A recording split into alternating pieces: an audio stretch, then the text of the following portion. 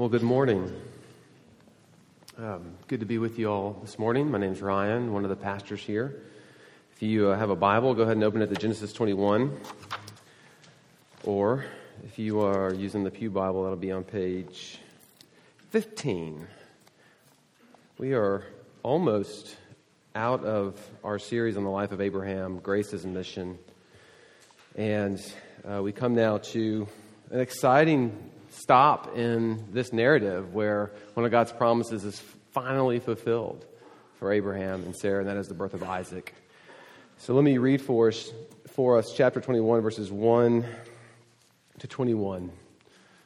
Let's give our attention to the reading of God's Word.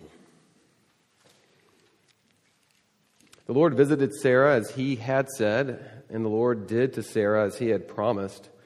And Sarah conceived and bore Abraham a son in his old age at the time of which God had spoken to him. Abraham called the name of his son who was born to him, whom Sarah bore him, Isaac. And Abraham circumcised his son when he was 8 days old, as God had commanded him. Abraham was 100 years old when his son Isaac was born to him. And Sarah said, God has made laughter for me. Everyone who hears will laugh over me. And she said, who would have said to Abraham that Sarah would nurse children? Yet I have borne him a son in his old age. Verse 8. And the child grew and was weaned, and Abraham made a great feast on the day that Isaac was weaned. But Sarah saw the son of Hagar, the Egyptian, who she had borne to Abraham, laughing. So she said to Abraham, cast out this slave woman with her son, for the son of this slave woman shall not be heir with my son Isaac. And the thing was very displeasing to Abraham on account of his son. But God said to Abraham, be not displeased because of the boy and because of your slave woman. Whatever Sarah says to you, do as she tells you. For through Isaac shall your offspring be named. And I will make a nation of the son of the slave woman also, because he is your offspring. So Abraham rose early in the morning and took bread and a skin of water and gave it to Hagar, putting it on her shoulder, along with the child, and sent her away. And she departed and wandered in the wilderness of Beersheba. When the water in the skin was gone, she put the child under one of the bushes. Then she went and sat down opposite him a good way off, about the distance of a bow shot. For she said, let me not look on the death of my child. And as she sat opposite him, she lifted up her voice and wept. And God heard the voice of the boy, and the angel of God called to Hagar and from heaven and said to her, what troubles you, Hagar? Fear not, for God has heard the voice of the boy where he is. Up, lift up the boy and hold him fast with your hand, for I will make him into a great nation. Then God opened her eyes, and she saw a well of water, and she went and filled the skin with water and gave the boy a drink. And God was with the boy, and he grew up. And he lived in the wilderness and became an expert with the bow. He lived in the wilderness of Paran, and his mother took a wife for him from the land of Egypt. This is God's word. Let me pray and ask him to teach us his word this morning. Heavenly Father, we pause for a moment and ask for your presence amongst us through your Spirit. We pray that you would do a miracle this morning, and by miracle that you would soften hardened hearts, hearts that tend to doubt your truth and your promise to us. Would you open our eyes and our ears as well, that we may see and hear things otherwise we could not. Do this for your glory, we pray. Amen. Well, I was deciding between one or two ways to introduce this sermon until yesterday afternoon around 4:45, when it was time for our family to go and have family pictures made. And you're laughing because you probably know what happens leading up to and oftentimes during family picture time. And it caused me to just sort of laugh too, because what is it about taking family pictures that brings out the worst in everybody? I don't know. I don't know. If you were within 2 block radius of our house leading up to 4:45, you would have thought that we had our children on a death march. with the screaming and the yelling and on both sides and the crying and I don't want to wear this and why do I have to go? Can't I stay here? Which is always my favorite because it's a family picture, and you're just as an adult, you're like, the point of this is for all of us to be in the picture. And then there's a part of me daydreaming at some point wondering, what if we just left them here? And went and got a picture taken. And then 15, 20 years later when they realized, when they were looking for excuses as to why we don't love them, they could hold up this picture and be like, see, no, you chose not to be in the picture. You're sitting at home crying during this time, but we didn't do that. Ada even began preparing them several days in advance. Hey, on Saturday, we're going to do some soccer, but on Saturday at 4:45, we're going to go take family pictures. Get excited. But that didn't seem to help. Now, I will say, just to kind of come full circle, once we got to the shoot, the girls rallied, and it was great. They did a great job. We got in there, got our work done, took some great pictures, went home, and had some brownies. I mean, what else can you do after a day like this? But what was happening in the 2 hours leading up to that is really a picture of who we are as God's children. It's a picture of who we are as God's children and who He is to us as a parent. And we see that so clearly in this narrative, not just all the way through, or sorry, not just with Abraham and Sarah, but all the way through Genesis. But we see that so clearly. This picture of who God is and we as His children. That is, we are creatures that are bent towards doubting God when He has given us no reason to doubt Him, right? Instead of trusting God when He has given us every reason to trust Him. And the picture in the Old Testament, the model for this, most of the time is this parent-child model. There are other models, but the one that we see so evidently in this text is the parent-child model. But God is the father and Israel is the child. And it's not that we don't, like Israel, it's not that we don't ever trust God. It's not that we're saying that we never trust Him. But it's that our hearts are naturally bent because of the fall, because of sin, right? To doubt Him. And so much of our lives, if we are honest, internally speaking, we can dress it up.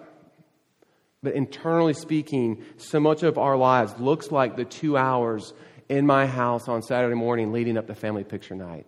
Screaming, crying, demanding, I don't want to wear this. Why can't I stay here? Where are we going? What are you doing? And it goes on and on and on. In other words, not trusting a God who has given us every reason to trust Him. But here's what I want us to see this morning. God knows this already about you. He knows about Family Picture Day in your heart. He knows this. He knows about the doubting. He knows about the inability to stay the course. And that is your heart. That's why He's bent on giving you a new heart. He knows this about you, but He's committed to you anyway. And that's what we see in this story. He is committed to us. And we see in the story the depths of His love and His pursuit of us as we look at Abraham and Sarah. And one of the reasons He does this is so that we will trust Him and that we will then go into the world pursuing and loving others the way that He has pursued and loved us. And that is our theme. That is grace turned into mission. So I want us to look at really one question this morning. How does God love and pursue us? How does He love and pursue us in this text specifically? And there are two ways there. He loves us and He pursues us in promise. And He loves and pursues us in the midst of our mess. Okay? He loves and pursues us in promise, and He loves and pursues us in the midst of our mess. Let's take the first one, that God loves and pursues us first in promise. And as we look at verses 1 to 7 for this particular section, this is the announcement of the birth of Isaac. It's the long-awaited, the celebrated, right? And what I want us to see in this section is that what we learn about God is that God commits to us way before we ever commit to Him. He is committed to us in promise way before we ever commit to Him. As I said, we come to this point where Isaac is born, and it's been 25 years, friends. 25 years Abraham and Sarah have been waiting on this promise to be fulfilled. This is 25 years ago was the first time God came to Abraham and Sarah and told them, you're going to have a child. All right, think about it. Let that set in for just a second. Waiting, as we know, can be extremely difficult. They have wavered, though, in the midst of this waiting. They've wavered between doubt and obedience. They have trusted in God at times, and other times they haven't. We'll look at that here in a second. They have also displayed incredible acts of obedience, but also incredible acts of disobedience by taking matters into their own hands. And by now, we should be actually seeing ourselves in Abraham and Sarah more than maybe we thought we would as we've begun this series. But we start in chapter 21 with good news. A child is born. A child is born. Right? The cries of the baby go out throughout the camp early in the morning. Hallelujah.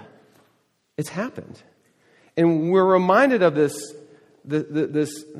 promise in verse 1 where it seems to go out of its way to remind us that this is God's doing. The Lord visited Sarah as he had said. And the Lord did to Sarah as he had promised. See, it's a reminder that God has committed himself to us. He has promised, he is pursuing and loving us in that promise. He is the one working. He is the one doing something. He is the one who has called Abraham and Sarah to begin with. And he's the one who will do whatever it is that's going to happen that in order for them to be a blessing to the world, to the nations. All of this is predicated on God himself. Why? Because this is how he loves and pursues us, in promise. In promise. He does it by making promises to us and keeping them. And the reason for this is because God commits to Abraham and Sarah way before they commit to him. I would even say, you can say God commits to them before they even know who God is. It is a parent-child commitment. All of us have parents of some shape or form. And all of us would say, my parents committed to me way before I ever committed to them. They committed to me before I even knew who they were. That's a parent-child relationship. That is who God is. That's who he is showing himself to be in this story. The section here concludes, though, with Abraham and Sarah's responding in obedience, which is good. They named the boy Isaac as God had asked, and they circumcised him on the 8th day. They would make really good Presbyterians. New covenant Presbyterians. But God doesn't just commit to Abraham and Sarah as long as they don't mess up. And this gets to where we enter into the story. God is committed to them in the midst of their doubts, in the midst of their failures to obey. And we have seen this throughout the Abrahamic narrative in a couple of ways. First, just in flat out disobedience, right? What have we seen Abraham and Sarah do here? Just this is a recap. We've seen Abraham sort of sell his wife out, trade her off to an Egyptian pharaoh and a king twice. I'm not really sure what that's about. And for the record, though, let me just say that's wrong. God is not, he's not pleased with that. That is not how women should be treated. That is not how, Abraham should not have done that. Abraham does that because he's afraid. He's trying to save his own skin. But he's done that. Sarah has had her own moments, right? She's sort of seen this promise and she's decided, well, I don't know if God's going to do this, so I'm going to kind of take matters in my own hand. And he's given her husband a servant to have a child, and that's Hagar, who shows up later. And she has Ishmael. And this is the way that Sarah has not trusted, and the way that Sarah has blatantly disobeyed in these promises. But this doesn't make God, and this is the key, less committed to them. This doesn't make God less committed to them. The second way we see this, though, and we see all of this really wrapped in this metaphor of laughter. And, I want to stop here for a second, because and maybe you've noticed this, but in verses 6 to 7, I think it's neat. Sarah breaks out in a song, and it's here that this really fascinating wordplay throughout the narrative on the word Isaac, which Isaac means laughter. And this started back in chapter 17, if you recall, where God promises to Abraham that you're going to have a son. And what does Abraham do? He falls on the ground and he starts laughing. So here we are preparing the way for this. And then it shows up again in chapter 18 as God and the angel men come down to visit and look at Sodom and Gomorrah. And God again tells Abraham you're going to have a son. And Sarah overhears this. And what does she begin to do? What's her response? Her response is one of laughter. And this laughter is born out of doubt, but it's nuanced because it's going to be in contrast to another form of laughter we've seen already. But Sarah's laughter is sort of like, okay, I guess, right? It's an astonishment. It is, I don't know how to enter into this type of promise that you're making to me because it seems too unbelievable, but okay, we'll go with it. And she says this over and over, and as we've read, basically pointing to her age. Have you seen how old I am? Are you aware? How is this going to happen? The contrast of laughter that's been going on is a mocking laughter. And it's the same root word there, which is where we get Isaac. And the first time we see this is in 19 when Lot is trying to get his son-in-law out, if you remember. Go, get out of here. And what does the son-in-law think that he's doing? He's like jesting. And it's the same word, it's laughter. It's a mocking type of laughter. So that's the son-in-law's response to Lot when he's telling him to get out of Sodom because God's about to destroy it. He mocks at him. And then we see it again in this section where it's Ishmael who's doing the mocking or the Isaacing. And so it's all over the narrative. It's fascinating. It's one of those things that, maybe as just a pastor I want to bring up and show you. But I think it also sets the tone for the type of commitment in the midst of all this doubting that God is, that's who God is. And so Sarah, at the end of this section, having received the promise that God made to her, says in verses 6 to 8, she finally gets it. And she says, God has made, this is a song, by the way, this is more poetry. God has made laughter for me. Everyone who hears will laugh over me. And what is she saying here? She's saying that because of Isaac, people will be reminded of the ridiculous promises of God that he makes and keeps. This is the new part. That he actually makes and keeps. Promises that I don't even know where to begin to believe. I don't even know how to believe them. But this is what God does. This is who he is. Some people have even wanted to say it's God who gets the last laugh here. But it's here in the midst of this laughter that we see a unique way how God loves and pursues us. Sarah, she actually lies to God back in chapter 18. But what's the point? God is committed to Sarah. God is committed to Abraham. God is committed to Israel. God is committed to you and to me. And he does this through his promises that are often too much for man to consider, often too much for us to understand, but promises that we must trust, but ultimately, we just don't. We don't know what to do with them. And what I love about the Sarah and Abraham story is God doesn't just stop his pursuit of them or become less committed to them. In the midst of their doubts, in the midst of their struggles, in the midst of their blatant disobedience, he doesn't stop. He's relentless in his pursuit of them. And before we move on to the rest of this chapter, it's important to note that in the fulfilling of this promise to Abraham and Sarah, God is essentially saying, this is what I'm about. Will you trust me? Will you trust me? Because what God doesn't do, which he could have done, is say, look, I'm done with you. I'm done with you. I'll find someone else. He doesn't do this. And you know why? Because he's committed in promise. He's committed in promise to Abraham and Sarah. Look, it's only going to get worse for Israel. I mean, if we just look at the stories coming with Isaac and Jacob and Joseph, David, it's just going to get worse. And this is where sort of we begin to understand, if we recall chapter 15, God's promise with the covenant of him binding that covenant promise to himself. Because there's a part of this promise that we just have no business being a part of. But that's where God moves in the most. Because he's committed to us and he pursues us in this way through his promise. The God of the Bible, you might say, is in the business of creating laughter where there is no laughter. That is creating life, creating a way where there is no life, where there is no way. And this, friends, is grace. This is a picture of grace for us here in the Old Testament. And this grace is either, one, too improbable for you, sort of on a reason scale. How can life be created in a woman who's of this age? And how can these things happen that defies science? Either it's too improbable for us, or what I would suggest, it's just too wonderful. It's too wonderful to consider, to even open ourselves up to. And so in that way, it is always going to be easier for you to doubt this.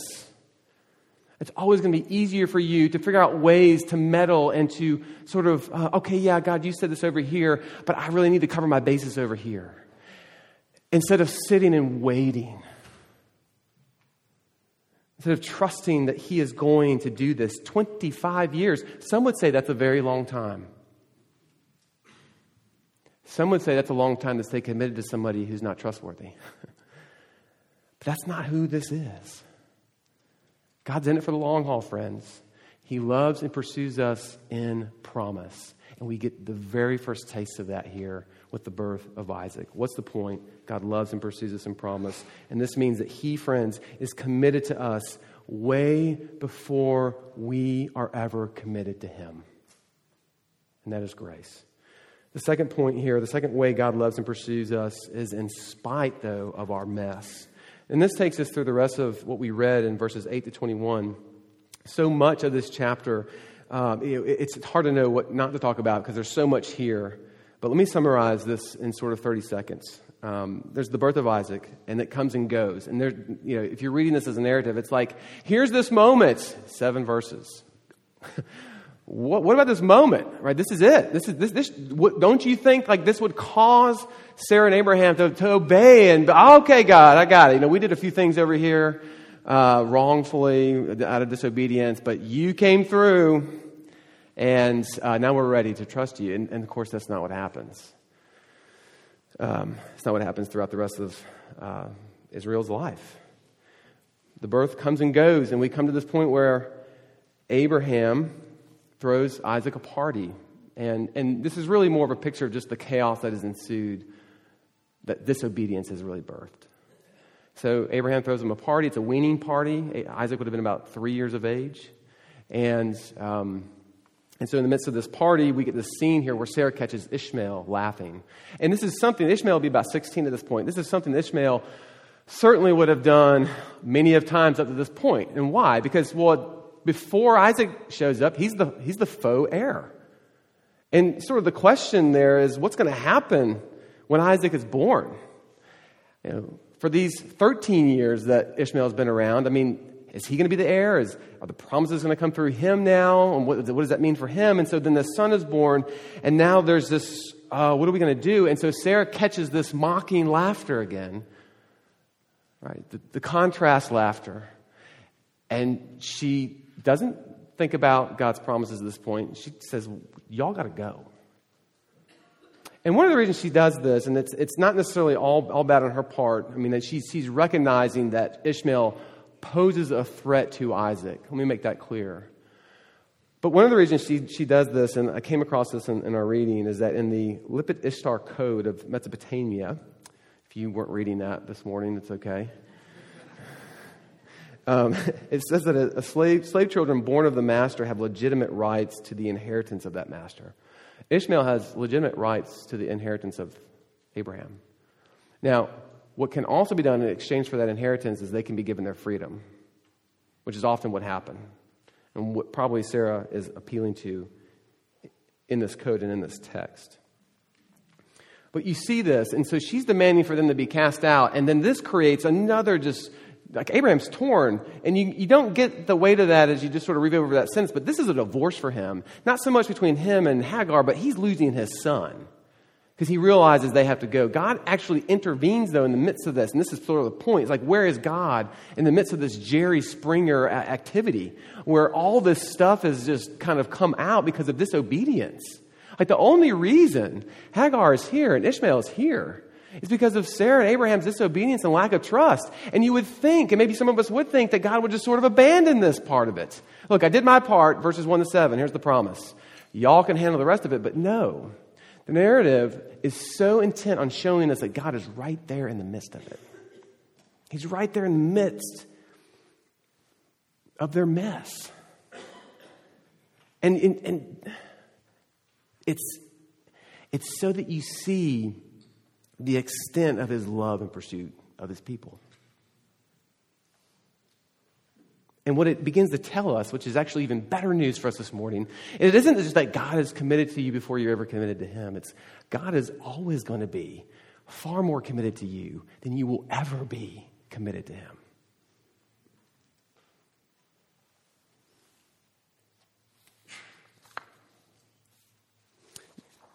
God sides with Sarah in this. And Sarah is missing a key point, though, in the midst of her sending Ishmael and Hagar away, even though it's not incredibly wrong.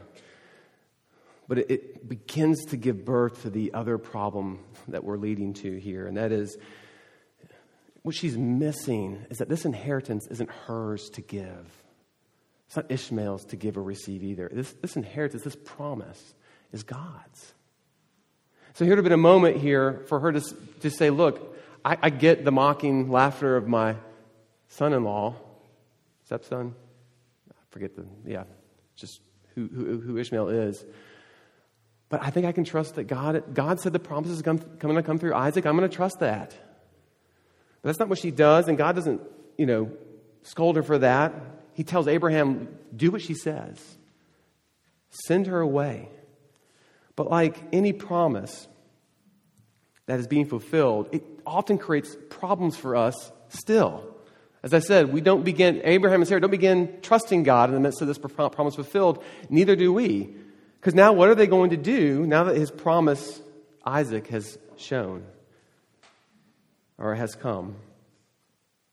Like any parent, Sarah sees a threat to her child's welfare and she begins to act. And the temptation now will be to put their trust in Isaac and not in God, through whom Isaac came in the first place. And see, for parents in the room, we understand this temptation. You've waited 25 years for this child. He or she arrives, and nothing is going to get between you and that child, or what's promised to that child, or the best things for that child. And there's this line there of responsibility and idolatry that Abraham and Sarah are way too close to, and if not already over. How easy it is going to be for them, and how often easy it is for us to go from praying to the God for this child to forgetting God because of this child. And to see that. This is what's happening to Abraham and Sarah at this point. It won't be until the next chapter that God will deal with this idol of Abraham's when he asks him to sacrifice his son. But you see, even in the midst of promises fulfilled by God, we still doubt and we don't trust, and our hearts move from one thing to the other to build hope, to trust in. And it's idolatry, friends. And that idolatry creates 15 other messes in our lives. And it's here that we see that God never leaves in spite of that mess that we create. He's right there in the middle of it. He's right there when Abraham has to see his son Ishmael go. He's right there when Hagar and Ishmael practically are about to die. And the care that he gives them and how he protects them is another aspect of the story that's just really overwhelming. They're not part of the line of promise, but his grace is still extending to them. And the reason he does this is because he's committed to them. And he's committed to them way more than they will ever be committed to him. Even in the face of fulfilled promise. This is how God loves. This is how he pursues us. He does it in promise, and he does it in the midst of our mess. He doesn't forsake us, even when we brought this stuff on us. Life may be harder, more challenging, but his love and pursuit of us is all the same. He is coming after his people. Well, what does this mean for us? As I said earlier, God's desire, if you want to use the parent-child model for us as his children, is that then we would turn to the world with this grace, the way that we have been pursued and loved, and that we would turn to the world and pursue and love the world in that way. This is his desire. When we begin to trust God, when we see his promises as he's shown us, and we begin to see, okay, he can be trusted, then we will desire to and want to follow him. And this will lead us to love and pursue others as he has loved and pursued us. This is grace's mission. This is our definition. And ultimately, we see the cross, though, as God's expression of what? His ultimate love and pursuit of us. That's what the cross is. That's how Genesis takes us to the cross here at this point. It is his ultimate pursuit and his ultimate love of us in promise, but also in spite of our mess. This is the cross that says, I am way more committed to you than you will ever be of me. We get that this morning. Or if we don't, let's hear it again. But that's what the cross is. God telling you, I'm way more committed to you than you'll ever be of me. That's grace. But our tendency towards this love and grace is not to receive it or not to trust it like Sarah and Abraham and the rest of Israel after. But it's to doubt it. And in the way the expression that doubt takes in this is to repay it. It's to repay God for what he has done for us. God, you have loved and you have pursued me. You've given us your son, Jesus. I'm so thankful for that. I'm going to give you my life now. I'm going to give back to you everything that you have given to me. I'm going to do for you everything that you've done for me. And in that way, we think that our job then, this sort of a relationship, the way that it exists from a parent and child, is for us then to turn around and just sort of balance the scales here. I want you to think about that for a second. Think about it, especially as a child in a parent relationship. What parents desire for their child would be that for you to grow up one day and to begin to recognize all that I have done for you as my child, all that I've done for you as my husband, my mom, my mother and father, as your mother and father. To realize what I've done for you and then to figure out a way to repay it.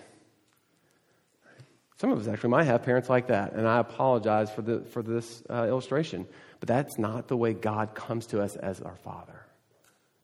And we would say in that moment that as a parent, we would never desire for our kids to think that they would have to repay us everything that they've given us. One, how could they? But what we would want instead, of course we want our kids to love us, but what I want for my kids is to somehow take whatever portion it is that I've given them of the way that I've loved and pursued them, is to take whatever good parts there are of that and to do it for other people. That would be the best thing. That would be what I want. And that is exactly what God wants for us.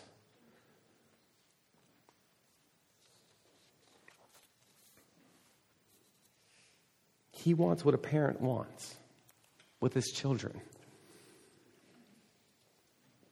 To take that grace, to not try to repay it as if we even could, but to turn it into mission.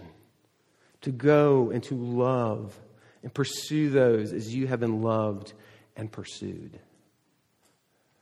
And while we get pictures of it here in Genesis, we get the full picture of it on the cross. To remind us that you can't repay this if you tried. But that's not the point.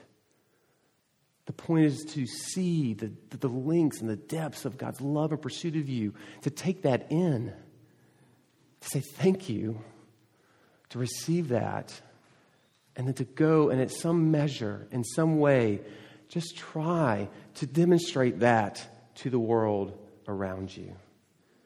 And so the question at this point is a simple one. Do you trust God? It's a bland question for this morning. And for whatever your answer is at this point, look at the cross. Look at his cross, right? The ultimate promise kept, the ultimate, and all of that is his pursuit and his love of us. Look at that. Do you trust him? Could you trust him this morning? The one who doesn't, just love and pursue us in the midst of our mess, but the one who actually what? He becomes our mess. He takes it on himself. That's the cross. What does it mean to you then to see someone that committed to you?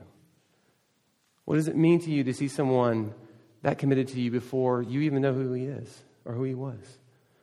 What does it mean to you to know that this person is far more committed to you than you will ever be committed to him in your life? And it doesn't prevent him from moving towards you, pursuing you relentlessly, dying for you. That's his cross for us. And so for the unbeliever or the skeptic in your life, or maybe even here this morning, there is good reason in this story. Very good reason in this story, but ultimately in the cross, right? For what this story points to trust in God. It doesn't answer all of our questions. It doesn't answer all of your questions this morning. But what I'm saying is a God who pursues and loves like this is worth your consideration.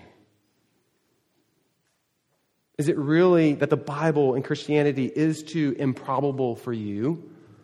Or is it simply too wonderful to open yourself up to? To trust. This story gives us good reason to begin opening ourselves up to the possibility that this God is true, and both in His fulfilled promise, but also in His pursuit of us in the mess that we create.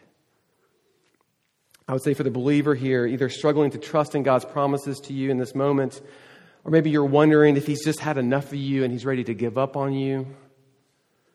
Or perhaps you are having a difficult time seeing His love and care and pursuit of you in general. Remembering that God is far more committed to you than you will ever be of Him is sweet grace to you this morning. I hope that it is. I hope that this grace whispers to you loud this morning that you can trust me.